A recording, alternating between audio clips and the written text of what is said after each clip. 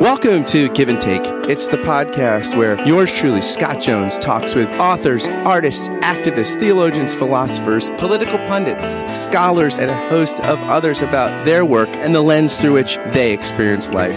I engage my guests in a free-flowing conversation that's entertaining, unexpected, occasionally bizarre, and hopefully enlightening above all. Thanks for listening to this episode of Give and Take. My guest is Michael Patrick Lynch. Taking stock of our fragmented political landscape, this celebrated philosopher and TED speaker argues that we are becoming a culture of dogmatic know-it-alls. The spread of what Lynch calls epistemic arrogance makes us think we have nothing to learn from one another, rewards an unbending commitment to one's own opinions, and glorifies defensive rejection of those who are different. Synthesizing years of research, Lynch offers a philosophical perspective on this crisis of arrogance in the age of the internet. A bracing and thought-provoking work, his new book, Know-It-All Society, holds up a mirror to American culture and reveals the sources of our fragmentation to launch a powerful argument for the value of humility. It's a great book, and we had a great conversation about it. I give you Michael Patrick Lynch. Michael, welcome to the podcast. Thanks for having me. It's great to have you. You've written an excellent book, Know-It-All Society, and the subtitle is Truth and Arrogance in Political Culture. And immediately upon looking at the cover, you're like, why would you write this? This isn't timely. You look around cable news. Where's the truth? Where's the arrogance? Is this like, as a philosopher, is it like the Book of Esther? Perhaps you were raised up for such a time as this, like, hey, this is my moment in the sun. Just sad that it has to be such a dark one, but. Well, it is true that,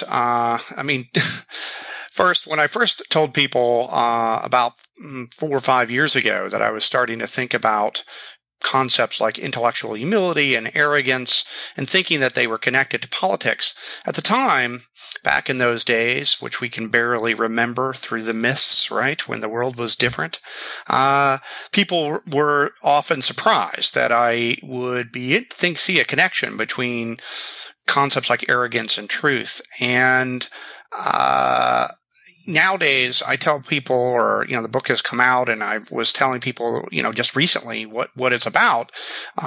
People are like, the reaction that you just had. How did you know that I didn't know, but I think it's, as you already suggested, it's sad in a way that somebody who works on truth for a living and worries about skepticism about truth is finding the business to be booming.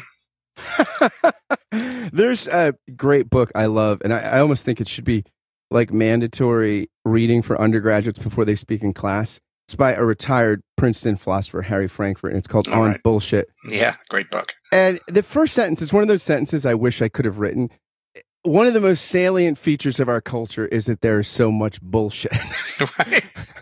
And he talks about how the liar is actually, I think he's quoting Augustine, how the liar acquires some virtue by just having to have enough knowledge of the truth to make sure you don't tell it. But the bullshitter doesn't have that moral development because they don't care what they're saying. Like, if it corresponds to the truth, okay. If it doesn't, that's fine.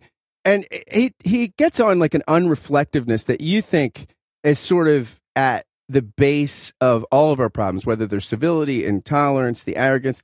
Right. It's not just, hey, be more civil or let's be nicer and kinder or speak slower, that you think this is actually a matter of conviction and belief and how we come to know things and understand things and have our convictions shaped. And you think we need to go back to that core, right, to get at why there is so much indifference to the truth in our wider culture.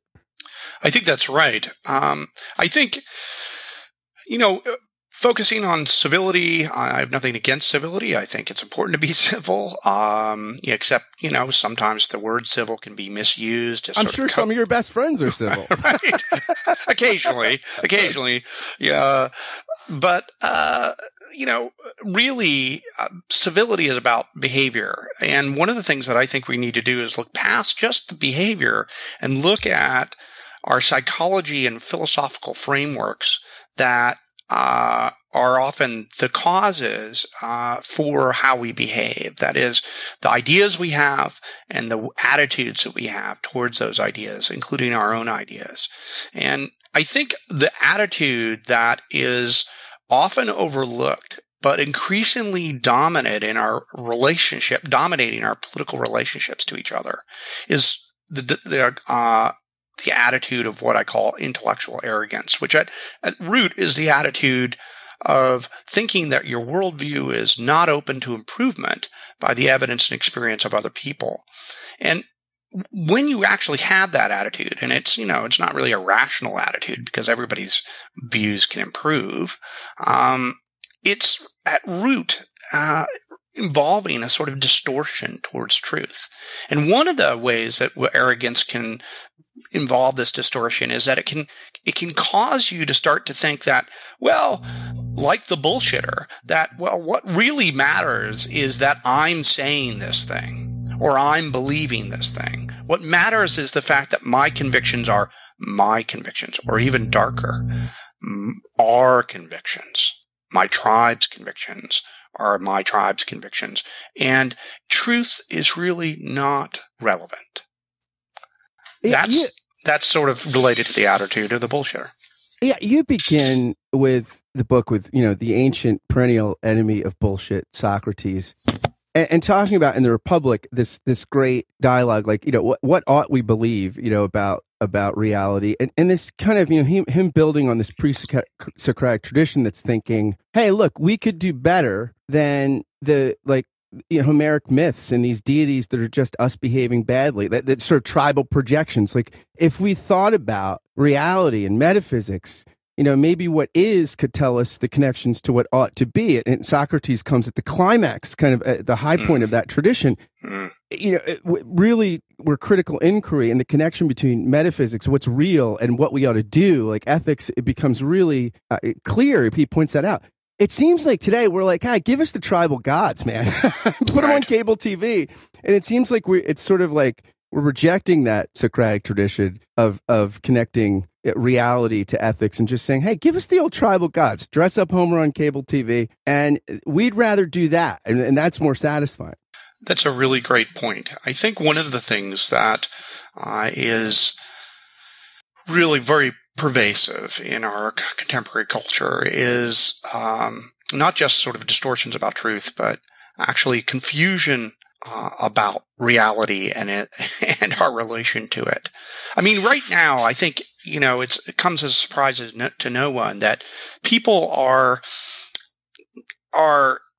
confused about what's real and what's virtual, because much of our life is now, being navigated online. And what constitutes reality in our digitally infused life is more complicated than ever. Yeah, we technologize our intimacy and intimise our technology, right? Exactly. So like, we talk to people over FaceTime, people have sexual encounters online. Right. And we intimise our technology. Hello, Michael, what can I do for you today? It creates this weird deception, right? It does. And it creates a very, a set of unsettled, a type of unsettledness about the sort of norms that we should use to govern our relationships online. But it also creates just an unsettledness about what is real and what is not. And so as a result, it's very easy for the old tribal gods, as you put it, to find some, to be able to appeal to people who are in that unsettled state. Because one of the things that I think marks us as human beings, and this is just, I think, a fact about human psychology, is when we are feeling unsettled, when we are starting to think, what is real, what is not, how do I know? In those cases where, in those situations, human beings are prone not to often withdraw or to be more reflective, but our first gut reaction is to actually puff ourselves up and to look to those who declare that they know, they have the secret, they can point the way to reality. And even if we come to think that, well, maybe they're really not all that worried with reality at all, at least we think they're confident. At least they're giving us a path. And that, I think, can lead us to sort of encourages some of our worst features as human beings, and encourages this type of tribal arrogance that I think is shooting through political culture right now. One of the things that I found so compelling about your book was the psychological and sociological kind of analysis you bring in addition to philosophical reflection. And, in the Judeo-Christian tradition, there's this concept of idolatry, right? And the idea is that anytime you're seeking from some created good what the creator is, the source of it, you're making it an idol. You're worshiping something that's finite. And it seems like you talk about how ideas do so much identity work. You have a belief or an idea, and then it becomes a conviction. You have this great phase, and that's self-expanding. It makes a bigger self. You have a grander story. And so it seems like at the heart is something that the Judeo-Christian tradition would call idolatry. When beliefs, convictions are doing all this identity work such that they make you who you are, more than who loves you or your family or the deepest things, all these things that are so finite and ought to be able to be critically reflected on, they can't be because you're in an act of worship to them. They're giving you so much, it's hard to be critical about them, right? Exactly. Yeah, I think, often we sort of are not reflective enough about what our convictions actually are, not just their content, but as you pointing out, the role they play in our lives. It's important to have conviction.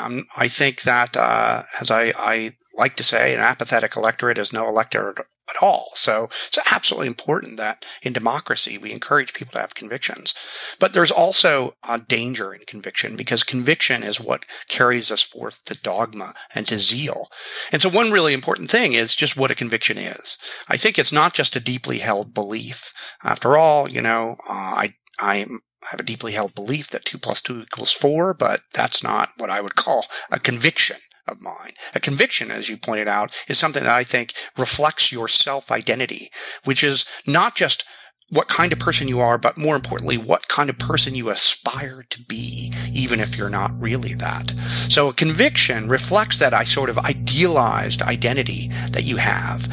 And that, to talk about Harry Frankfurt, by the way, since we mentioned it before, it reflects what he would call our second order desires. But that aside, the point here of that analysis is it helps us understand why it is that attacks on our conviction feel like attacks on ourselves, because in a very real sense, they are. And when we start to allow let me back up a little bit and just say that, one of the things that I learned from Nietzsche, I think a philosopher, as I say in the book, who thought more deeply about convictions than a lot of other philosophers have ever done. One of the things that Nietzsche really taught me is that something can become a matter of conviction, and it can start out as a mere opinion or a belief about a matter of fact. Right? Go ahead. This great quote you say that all convictions are convictions because they once weren't. Right, exactly. That's amazing. Exactly. And what he's trying to get at here is that, what becomes part of your self-identity isn't always that. It starts out as something else. It starts out as a passing speculation or a belief or an opinion. And we see that and then becomes, sort of hardened into rock-hard conviction as something that reflects who you aspire to be. It's through the building of conviction that we build our self-identities. Again, that's an important human process, but it's something we need to do with care and not blindly, which is unfortunately the way that we often tend to do it. And I think the ways in which our political ideologies and our technologies right now are interacting is causing a lot of people to sort of form their convictions blindly, and to do so in a way that's just expanding their ego and causing this confusion between ego and truth that I talked about or alluded to before when I was talking about arrogance. And this is so challenging in modern liberal society, right? Because if you're in pre-modern society, the average person doesn't have to do as much thinking because you've got professional thinkers and tradition makers and or people that steward the tradition. And so, okay, you don't have to be super reflective because we've got traditions. But in a society where we say the citizenry really shapes the contours of our culture through democratic practice, we are the tradition bearers, right? Like we can't just outsource it to the philosopher king or to the priest or to the Confucian literati. I mean, we're it. Right. I think that so I agree with that there is a difference in the way that you just put your finger on between contemporary society and, more traditionally based pre-modern societies in how convictions are formed. And you're right that part of that rests in the sort of linear authority of pre-modern or many pre-modern societies, where convictions were passed down or given to you, and therefore your self-identity was handed because the tribe sort of, was hierarchical perhaps in how it navigated these things. But there is one similarity, and I think that is important to keep in mind. There's a sense in which we tell ourselves that online that we're sort of, we're crafting our identities ourselves. And in some ways, of course, we're curating ourselves online, when we're using Facebook and Twitter and the like, we're curating how people see us. But also, of course, we're being curated. We're being, given some of our convictions by those whom we interact with.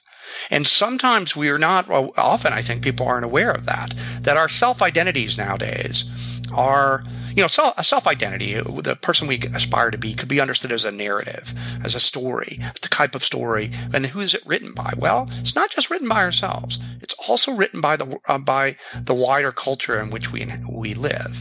And so there's still lines of authority, lines of influence. It's just they're more diffuse and often hidden. The spider webs of that authority and that storytelling are often invisible to our view, but they're still there. Yeah, and you talk about how with social media, it's not like confirmation bias and things like that didn't exist before social media, but the issue is algorithms that target it so that it gets into how you want to curate and then shapes that in a way that where there's no sort of, you think about evolutionarily, right? Like total randomness means nothing, a little randomness helps things along, without any randomness, you get inbred stagnation. But there's not, those algorithms aren't very random. They know what you want and they give it to you. And many people you point out are sharing things without even reading them. And when you're sharing stuff, you're just sharing emotions. I mean, you talk about expressivism, this 20th century philosophy that says, hey, really, moral convictions are just telling your feelings. Like saying murder is wrong is like saying pepperoni pizza is awesome and pineapple has no place on a pizza. Like, Exactly. That this becomes the expressivist dream, right? Because you could just emote. Exactly. That's right. I mean, I think I'm not an expressivist about moral judgment, but I do think that per se in general, but I do think that a lot of the communicative acts that we engage in online are actually an expressivist dream. They are, as you just articulated, a lot of what we're doing online is not what we think it is. We're not, when we're sharing news items, real or fake, to our friends and followers, we think we're, saying, well, this is an important piece of information and you should take a look at it. And we're engaging in acts of reflective testimony. In fact, what we're really often doing is we're expressing our outrage or emotion, and often tribal emotions, outrage being one of those things. And the evidence for that, as you just noted, is studies that are coming out showing, surprise, surprise, that almost the very few people that share anything online ever read what they're sharing. And of course, how we react to the things we share are itself by design, by the digital platforms that we engage in, we use by design, our reactions are mostly emotional. After all, on Facebook, we're prompted to first respond to any post with an emoji. So, right? Yeah, you talk about in the book, you're like, what if we didn't have emoticons and we had to respond with justifiable by the evidence, not justifiable or false? Right. Yeah. I mean, I actually posed that. This is why philosophers don't invent things like Facebook. Exactly. This is why. Exactly. I posed that true story to a bunch of executives from certain well-known digital giants over drinks one night. And they thought that was, again, the idea was, well, instead of, happy face, adverb face, and, sad face and so forth, we could choose between justified by the evidence, not justified by the evidence, or need more information. And they thought that was the funniest thing, since they kept, they were like, say it again. It was so funny, right? You're going to get that guy is funny. And you're going to get corporate stand-up gigs. You put up a philosopher. Exactly. Put up the philosopher. And the thing is, though, is what I came to realize, and this relates to the point about expressivism. What I came to realize is that they were right to find me obviously naive, but also what they knew, and what I think I agree with now, is that, of course, if we did that on our platforms, the economy of those platforms would cause us to start treating those buttons as emotionally. We would start using justified by the evidence, not to mean that, but to mean yay this.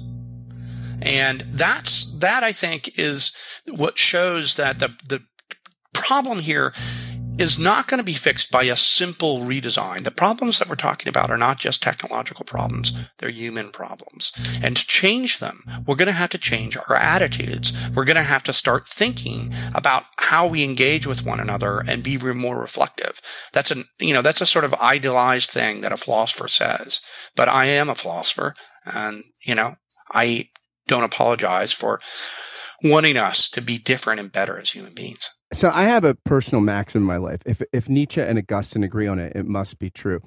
And you have this, I mean, other things are good, and you have this quote by Hume in the book that Nietzsche and Augustine, I'm sure, would both agree with, that reason can tell us how to get someplace, but it can't tell us where to go. We're creatures of the heart. And Woody Allen, right? The heart wants what it wants. Right. And so what does Jeff Goldblum's character say in The Big Chill? A human being can get through a day without food or sex, but we can't get through a day without a good rationalization. So we're less rational animals than rationalizing animals a lot of the time. And so much of your book is talking about, right, the emotional substructure, and to what we think is rationality and deliberation. And oftentimes we're so, we almost have to we know these desires, and yet we have to sort of suppress, we have to sort of tell a different story about them so we can seem like we're rational, not rationalizing, right? Which is very often what we are. Reason's just following behind, helping us tell the story of what our heart, where our heart wants us to go. Yeah, that's the understanding the role. What Hume was really great at was understanding the role that emotions play in human life, and getting us to see that that we often downplay that role in just the way that we were talking about before, and that's true online and off. It's true when we're talking about forming our convictions. We often fail to realize that the convictions we form, the tribes that we aspire to be part of, we do those things because they give us some feeling of security. It's also why we end up being arrogant, why we act like know-it-alls, why we think that our tribe is superior to every other tribe, and why that can sometimes lead us down very dark paths towards things like white supremacism and nationalism and terrible things like that. Because we need to understand that those sorts of narratives that are forming convictions are also pulling out things that people feel and want to feel. They want to feel secure. They want to feel safe, and they are frightened. And these are human things. I think that it's also true, though, and here I disagree with Hume a little bit, is that I think that we can mitigate these factors. We can, in fact, use our reflective abilities in the way that Socrates hoped to temper our sheer emotional impulses and to temper our insecurities.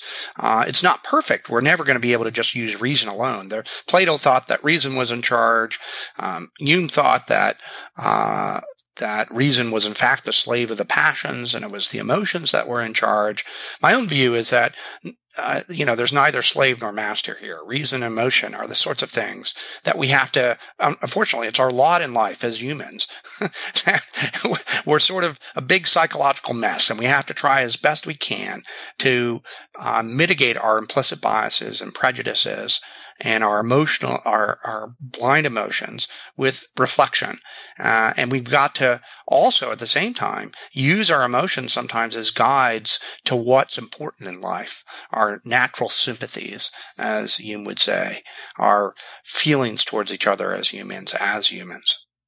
Another Scotsman, although 19th century Scotsman, Thomas Chalmers, he has this great little sermon. He was a philosopher and a minister. He had the expulsive power of a new affection. He says the ascendant power of a second affection will do what no exposition, however forcible, of the folly and worthlessness of the first could ever effectuate. I think he means there, like, if you're going to give up something you love, it has to be because you love something else more. I wonder if it's that, if part of it's not reason taking over emotion, but it's the affection of a larger truth that's bigger, that allows reason to go someplace bigger and to be more, to actually, I wonder if it's a passion for mystery, for a truth that is bigger than ourselves, that actually gets reason to function more critically.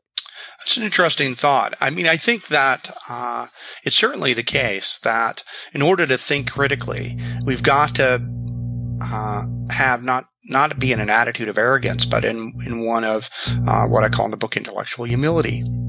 The idea that you see your worldview is open to some improvement, some epistemic improvement by the evidence and by the world beyond yourself, beyond your ego. That attitude is I think, a precondition to thinking critically, and it's very much connected to this idea that the truth and facts are independent of our whims and desires and prejudices, that there is something that we're responsive to out in the world. And I think, beyond ourselves. And I think that idea, the idea that, truth isn't a creature of our ego, is an idea that, is something that, as I note that, Bertrand Russell, Hannah Arendt, and many other philosophers have often thought is an idea and an ideal that we need to really remember if we're going to, fight the forces of dogmatism and often tyranny. You talk about early in the book two things that are good, and yet when they get into groupthink and they can take over and be perverted. Confidence and fear of ignorance. You talk about confidence. We tell people, "Oh, look how confident that person is." We admire them. And yet, usually it's for grounded confidence, right? Right. And we tell people, it's good to not be ignorant. It's good to study. And yet, we also somehow have this deep admiration for people who can say, "I'm not sure about that." So it's this weird thing that these two things that are values we want to instill in children and stuff can become. It's like a defense mechanism that becomes an autoimmune disease, right? Right. Because that this sort of confidence. Often this twin pairing in the tribe of confidence and desire to look confident and the desire to not look ignorant. Often when it gets into the tribal kind of, cocktail shaker, it creates exactly the thing you're trying to fight against in the book, right? This intellectual arrogance, right, which fuels the us, not just us versus them, but us over them power politics. Exactly. I mean, that's exactly right. I mean, these are parts of the social, psychosocial forces that are acting on us and creating that sort of know-it-all society. And exactly as you said, I think that we often, as human beings, we want to come off as knowing what we're talking about. And that's because we get rewards for that. It's socially rewarding.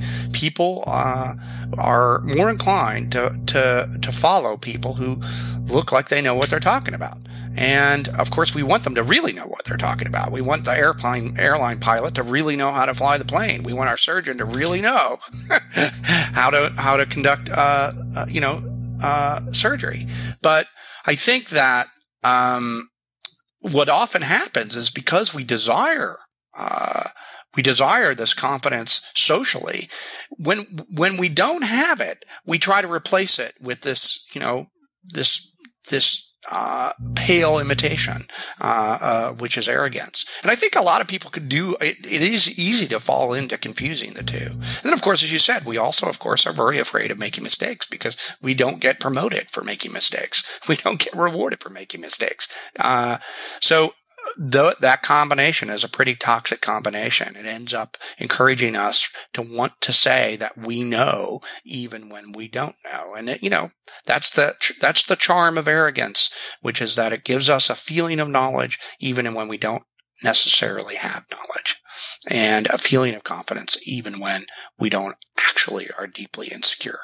It's interesting too, because with this desire for identity expansion and which tribes often serve in deleterious ways, but they do it. I mean, you talk about this researcher from Yale, Dan Kahan, and his research that showed that basically we accept information when it affirms some aspect of our self-identity and reject it when we perceive it as threatening that identity. Right. And you say in one sense this is practically rational. Like if again, it's what the heart wants. If the heart wants to preserve this kind of story we've made for ourselves that is dependent on certain tribal connections, then this is a rational deciding process where we take this piece of it. And you say have this great analogy where, let's say someone considers this claim that the climate change hoax is something that's been perpetuated by billionaire George Soros. You say, well, I mean, that on itself, accepting that fact may not be a big deal. But what if that means accepting that climate science isn't all skeptical? And then that means, that maybe man is contributing to it. And then that means I can't watch Hannity with my friends, or I can't tweet out this. And then it means, right. So all of a sudden one fact, I mean, it becomes like a Jenga game, right? Where, where every Jenga, the game where you build up all these wood planks. And then the person you start pulling them out, and the person that loses is the person that pulls out the plank that topples the tower. Exactly. I mean, this because everything. Analogy. It's like a Jenga game, right? You can't tug on any single fact because it could topple the whole tower. Right. Yeah. So, this is a process that I call in the book moral entanglement, that our convictions become convictions that seem to be about straightforward matters of fact, become morally entangled with the rest of our worldview and can actually end up propping up this whole self-identity, or at least becoming a very important part of it. That is, again, the self-identity is the identity we aspire to have. That is, the kind of person we aspire to be.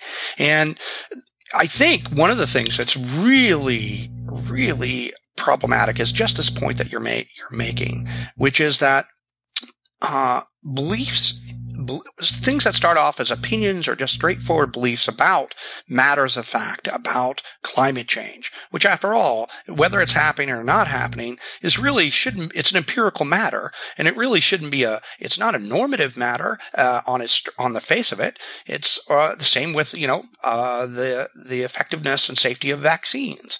That's an empirical matter. And of course, the people who are skeptical about vaccines or skeptical about climate change, they will say, yes, I'm just being scientific. But if you look at how their discourse actually starts to unfold, and actually discourse about these things often on both sides, words like this must be true. Must is, when used, when we're talking about the straightforward empirical world, is often a signal that something has become not just a matter of belief and matter of an issue over a matter of fact, but an issue of conviction. It started to become entangled with the rest of our identity. It's like when Sean Spicer says, that was the biggest crowd, period.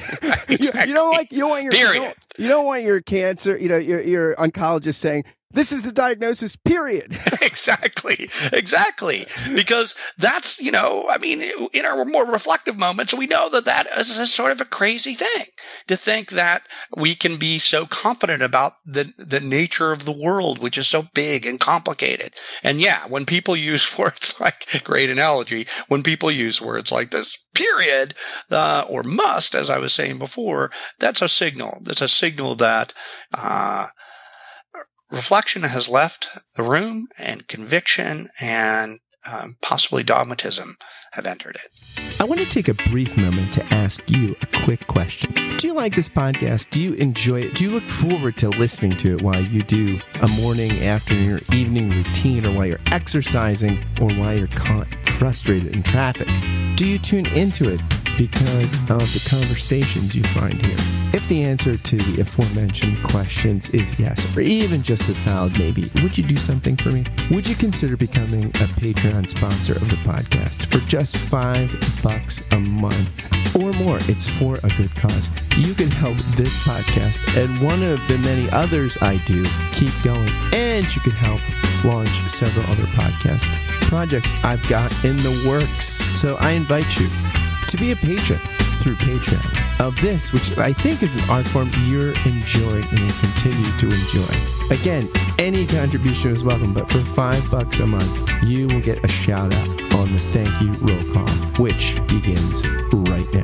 Thank you, David Babico, Ken Skillman, Ellis Brazil, David Zoll, Sari Graham, Peter Steigerwald, Jennifer Spate, Ben DeHart, Joel Wentz, Jordan DeMice, Samantha Conauer, Simone Garabedian, David Norling, Charlotte Donlin, Larry Rule, Stephen Lipless, John Schneider, Ben Crosby, Liam O'Brien, Jim Press, Stephen Rowe, Jordan Morseberger, Josh Redder, Jody Stevenson, Andrew Stravitz, Glenn Stallsmith, Greg Johnson, and Kai Wintpennig. If you want to join these patrons through Patreon, just go to patreon.com/Scott Kent Jones. Thanks again for listening, and now back to the show. You have a great chapter in the book on, it's called Ideologies of Arrogance and the American Right, and you're talking about the rise of totalitarianism, and you have this great, you quote Hannah Arendt and how, like, oftentimes traditional liberal societies look at authoritarian ones like the Third Reich and they say, I don't understand these motivations because oftentimes there's this sort of idea that we're victims and we're marginalized, which makes it sound weak. And then you're also saying, yeah, we're the master race. And you talk about that doesn't really matter to the authoritarian because you're weaving together a story that makes the people feel legitimate and makes them feel powerful and important and significant. It involves some scapegoating, and it might involve truths that if you put them all out in a logic class or, you know, an analytic philosophy equation, they might fall apart. But they're compelling when they're weaved together in a story. And you look at sort of the whole status threat and how oftentimes people just on the left didn't get what Trump was doing and would reduce it to simple racism or simple this or and you said, no, there's a much more complex story here that you have to look at as to why people who maybe some of their moral convictions would be unsettled by some of the stuff Trump says and does, and yet why they could support him. Right. Exactly. I mean, I think one of the things that Hannah Arendt really teaches us is that authoritarian and tyrants, rulers, strongmen, what they often know and are effective at is realizing that it's not the content per se of their policies that matters. It's how they say it and the type of narrative that they weave around the psychologies of the people that they're aspiring to lead and rule. Really, I think it's this is the tribal version of the sorts of the psychological facts that we were talking about earlier, where all of us, right, aspire to be seen as confident, and our fear being seen as wrong or mistaken or undervalued. That combination, when it's thrown into a sort of tribe at large, when white people, for example, in the United States right now, feeling often, I think, unjustifiably threatened by people who look different than them or are from different sorts of cultures than they're normally aware of, are feeling under threat. Now, I think that's a problem. They shouldn't be feeling that way, but they are.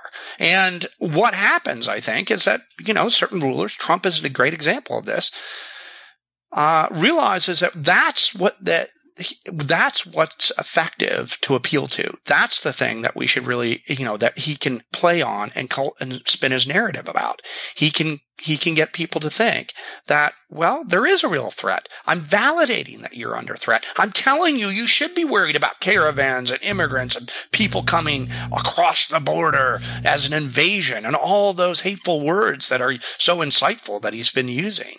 Those validate that insecurity, that status threat. And research by Diana Mutz and other political science researchers are indicating that a lot of people who voted for Trump will score very high on this kind of status threat, the sense that their culture is somehow under threat. By playing that up, he plays up, of course, the attitude of tribal arrogance. Because what he says on the one hand is, yeah, you're right to feel insecure. And then on the other hand, he says, but I have the secret. I know. I alone can fix it. Follow me, and I will regain your rightful place on top of society. And I think that is a very frightening message to the rest of us, but it can be very validating to somebody who is in that position I was describing. Yeah, and you say the grain of truth that might be behind the under threat is this economic conviction that things work for the elites, whatever their party is, and it doesn't work widely. And you say Bernie Sanders tapped into, that fear too. And got a lot of when people say, well, I don't understand how people went from supporting Sanders to Trump. Yeah. It's not that hard. I mean, both were addressing this sort of idea that, hey, things are just working for less and less people. I mean, one addressed it with a different kind of populism that was more malevolent, and one did it with a sort of almost appeal to sort of old school like social democracy kind of values. Right, of course. But they were both making emotional appeals. Both making emotional appeals and understanding that people were feeling frightened and threatened. And remember that what I'm talking about is the feeling of being frightened and threatened, not whether in fact one's being frightened or threatened. I mean, we can debate economics. I do think income inequality is a huge thing. And I think Bernie Sanders and others are right to focus on that. But, people can feel threatened for all sorts of reasons, economic reasons and reasons because they are feeling threatened that their race is somehow not as valued or on top of things as it once was. It isn't as culturally dominant. So I think what I try to argue in the book is that there's been this big debate on the left whether, Trump won because of economics insecurity or racial insecurity. And what I want to say is that's a false choice, because really the underlying word that's important there is insecurity. The insecurity is what causes people to react in this incredibly arrogant way. And when somebody like Trump, right, what Trump did that Sanders didn't do is he played us up that arrogance. He plays up the idea that actually he tells people, don't be insecure because we are superior. We are actually the best, and we're going to be great again. All those phrases are phrases tailored to talk about insecurity and tailored to promote arrogance. Yeah, and you're an equal opportunity offender because the next chapter is called Liberalism and the Philosophy of Identity Politics, where you talk about liberal arrogance and the perception of that. And you think of like what good marriage counselors tell people, right? If one of us has a communication problem, there's a communication problem, or don't say somebody's not feeling this way. I mean, they're whether or not the facts fit, what the feelings are sort of value neutral in some sense, or at least, we need to talk about them. And so often, this feeling of insecurity, it can almost be dismissed, right? Which there's nothing that makes people more pissed off than telling them that they're not feeling that, or they. Right. Yeah. And it's interesting that liberals can tend to be contemptuous of folks who they view as outside of the inner circle, right? The inner ring where the truth is. Right. And speaking as a liberal, I'm writing that chapter partly out of my own experience of having just those feelings, struggling with those feelings of contempt. Because after all, when you're looking at, the rise of Nazism, in the United States, it's hard to say be sympathetic to the feelings of a Nazi, right? It's really hard. And in fact, it feels sort of icky. There's good people on both sides. That's what I think. I just think I just assume when I see a group of people with swastikas that there are not many good people in there. I just find another protest. Right. I assume that those symbols are not symbols that a lot of decent people just take. No, indeed, exactly. But the underlying point is exactly right. As hard as it is, I'm not interested in validating the feelings of Nazis, but what I am interested in is understanding why it is that people are feeling a certain way. And I think sometimes you're right that I think we on the left or people like myself on the left who really do themselves a grave disservice by focusing on whether the feelings are justified or not, which is of course important, right? And dismissing the evidence that's being brought, to say, well, I'm feeling insecure for this reason, and not first validating the insecurity itself, validating the feeling of insecurity. I also think that I think in that chapter, what I try to argue is that a lot of people on the right and on the left will say, well, the problems with liberalism and progressives right now is that they're too into identity politics, and that's a problem. For myself, I think that that's a mistake. That's a red herring, because first of all, identity politics means lots of different things. And secondly, you talk about the difference between the politics of recognition. Right. It just says, hey, look, there are a bunch of different interest groups, people groups in a pluralistic society. And sometimes there are groups that are oppressed systemically. And so to identify a group and the fact that they have a sort of unique window on how the system works, that's legitimate. And it's an old grand tradition of the politics of recognition. Exactly. But there's a difference when it kind of becomes, it spins off into a sort of a different extreme than that, right? Yeah. So so that's the politics of recognition is, I think, the original meaning of the term identity politics, insofar as there is such a thing as an original meaning to a term like that. On the other hand, but the politics of recognition is unfortunately not what a lot of people, when they're criticizing identity politics, are thinking of. They're mixing it up with a different sort of tradition, a darker tradition, a tradition that goes back that's much older than the politics of recognition. And that's the politics of tribalism, the attitude that my identity, my self-identity, that is the kind of people we are, they are to be protected at all costs. And politics is really about, it's really war by other means. It's us against them and us over them, as you were saying earlier. So I think that sort of politics has been sometimes unwittingly encouraged by certain philosophical views on the left.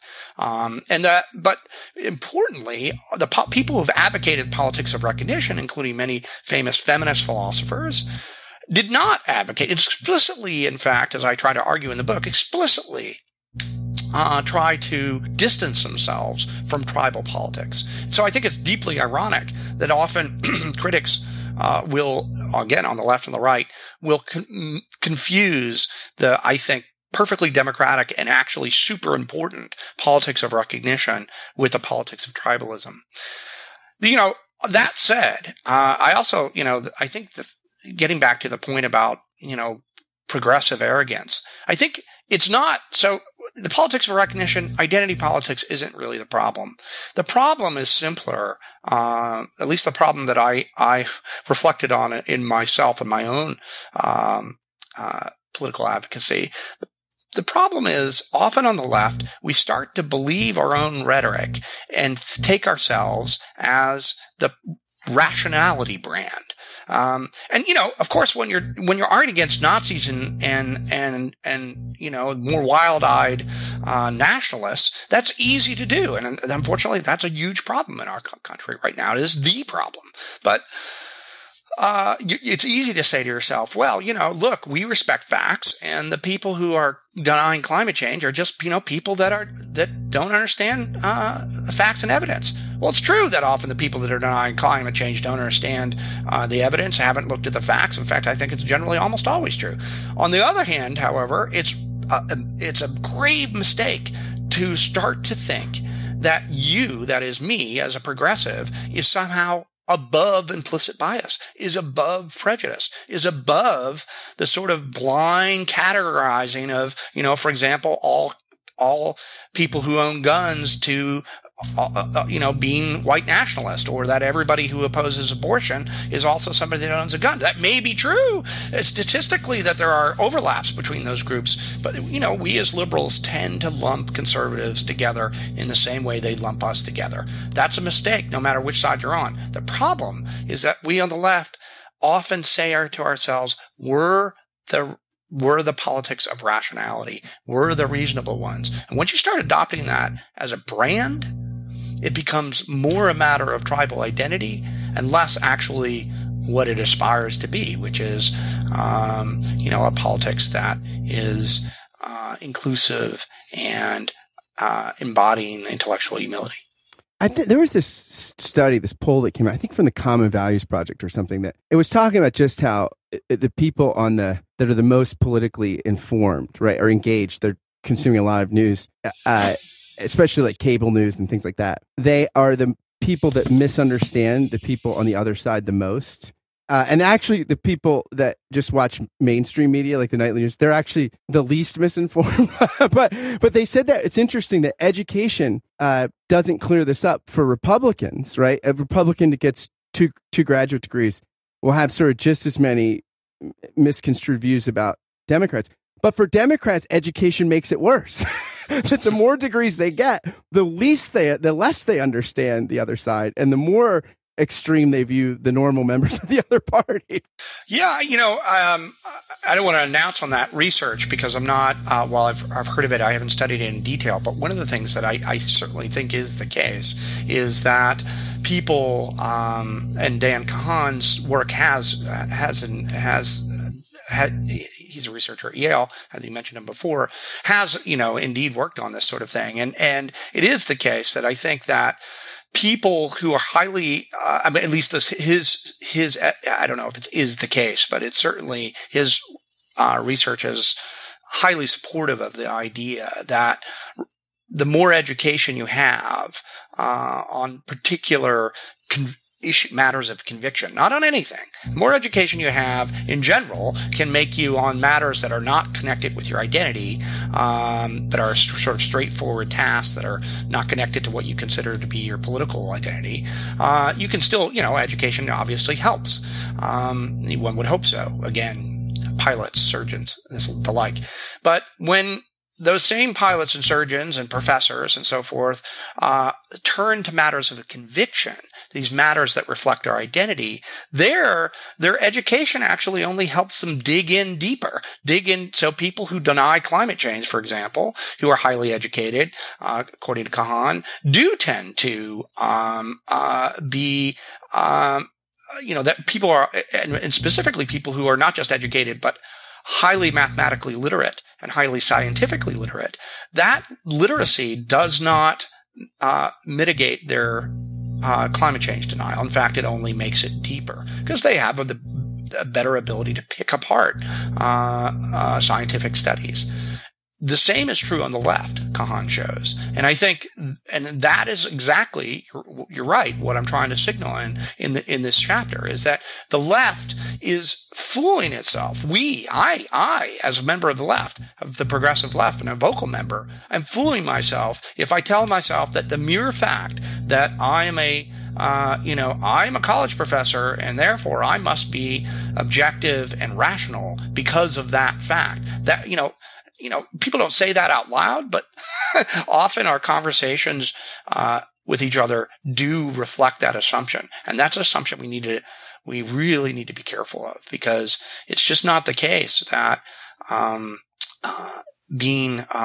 reading a lot of Kant is necessarily going to make you immune to the problems of a conviction and identity.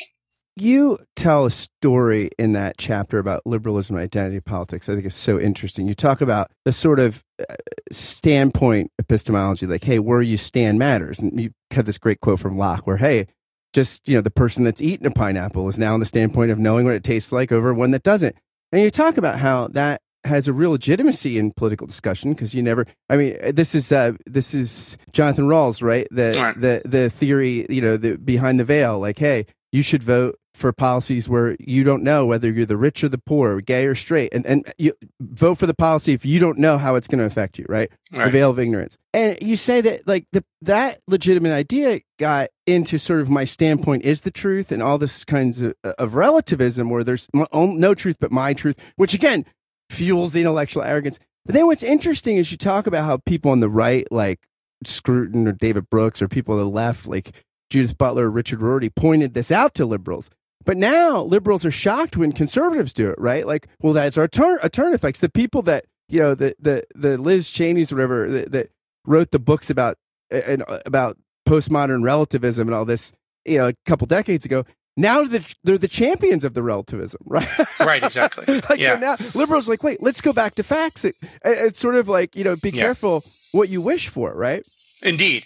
I mean, just to clarify, I think that the feminist philosophers like Helen Longino and others that championed and continue, you know, contemporary feminists like Alessandra Tanazzini and others who champion rightly standpoint epistemology, which I think is a good epistemology, themselves early on were not postmodernists. They did not think that, you know, what was true or known was relative to a standpoint. Rather, they were advocating, as you pointed out, the very sensible empiricist idea, and they thought of it as empiricist, that, you know, where you stand often gives you better access to independent reality, which is, you know, no surprise, really, once you think about it. It's like a lot of important philosophical truths.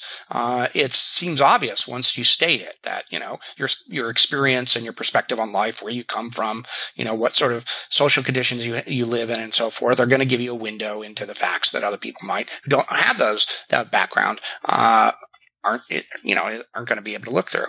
So that's no surprise. But as you said, what has happened is that people, various thinkers started to equate that thought.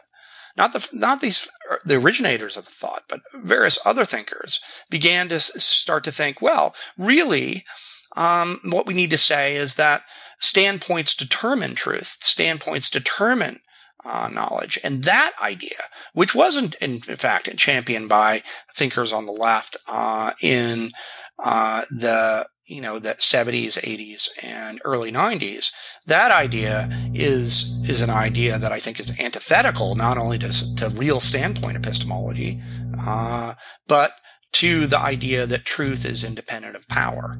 And indeed, you know, I mean, you get to the point where Foucault, as a philosopher, I think, had lots of important things to say to us, lots of things to teach us. Unfortunately, also tended to equate truth with power. And that's a giddying thought. I mean, I think it's a sort of, we're seeing that now, as you just pointed out on the right. And the deep irony is that, in a way, we on the left, some of us, people who advocated this equation of truth with power, have laid the seeds for the use of that idea to defend dogmatic and authoritarian policies. Because, as you say, right now, the right and intellectuals on the right, particularly in the white nationalist movement, are, you can actually, I mean, your readers can, if they have the courage, if you want to go on some of the white nationalist chat sites, you will see discussions of philosophy, often dark and distorted discussions, but you will also see sometimes people advocating the idea that, truth is what we make of it. And alternative facts are as good as other sorts of facts, because at the end of the day, history goes to the victors, and we want to be the victors. So full speed ahead. Let us roll over them with our tanks and make it so. You have this conclusion in the book, which you're pleading. You make a plea for an intellectual kind of humility and a practice that's animated by that. There's a book I love. It's called Proper Confidence, written by a guy named Leslie Newbegin. I think he was like in his 80s when he wrote it. It was written like in the late 90s. And he has the book structure so simple. The first chapter is faith is the way to knowledge. And he says, like, this is whether it's religious or just academic. You go in as a sophomore to chemistry. You can't say, I'm not going to look at the experiments in the book until I do them all myself. You have to trust the authorities to some degree. The second chapter is doubt is the way to the truth, right? That you have to also sort out bad knowledge or skewed knowledge. And then the third chapter is certainty is the way to nihilism. And how, like, if the desire for certainty is sort of it's a red herring, that you have to have this precarious journey between faith and doubt, whether you're religious, that you're always sort of sorting stuff out. And that kind of, that careful balance, you sort of simplify it by saying, you just got to understand, just because it's true doesn't mean I believe it. And just because I believe it doesn't mean it's true. And that can be an insecure feeling, right? I mean, the appeal of certainty, right? Because it forms the identity, expands the self. But that is the kind of virtues you're commending to us. They're allergic to that sort of simple certainty, right? They are. And here is, I think very much the existential question that all of us face when we're struggling to be reflective human beings, which is that, certainty is always going to be outside of our grasp as human beings. I mean, at least for the most part. The things that are certain are not the things we often want to be certain. They're not the things that we are looking to bet our life on. They might be the simple equations of mathematics or logic, for example. But, that certainty, that quest for certainty, as Dewey called it, the desire for it, once it starts to take over, can steer us away, actually, from what's true and what's real and what's important in life. And so what we have to do is sort of balance the realization that just because we believe something doesn't make it true, as you said, and it's because it's true, we may not believe it. We may not ever get to it. It may remain always hidden from us. We have to balance that fact, that precariousness, with the courage to continue to be Socratic, to continue to talk and dialogue and to be open-minded to the evidence that comes down, even if it, ends up contradicting what we already held so close, near and dear to our worldview. So I think that precariousness is just something that we have to live with. And I think it's better to try to embrace it and to find institutions and practices, as I said, reflective practices that can encourage it in us and in our institutions than to try to push it aside and follow the person who tells you, I alone can fix it.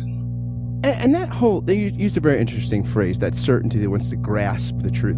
I mean, isn't in any discipline, whether it's when we figure out we're trying to work on a math equation and we don't understand it, finally we get it, or we understand in an advanced biology class how, wow, this is an organic system, or we see something philosophically, we finally get it. Isn't it the feeling much more like we're grasped by the truth than we grasp it? I mean, like when we're in those beautiful moments where we see the truth as something bigger than ourselves, it's the opposite of the feeling of certainty, grasping it. Like we are grasped.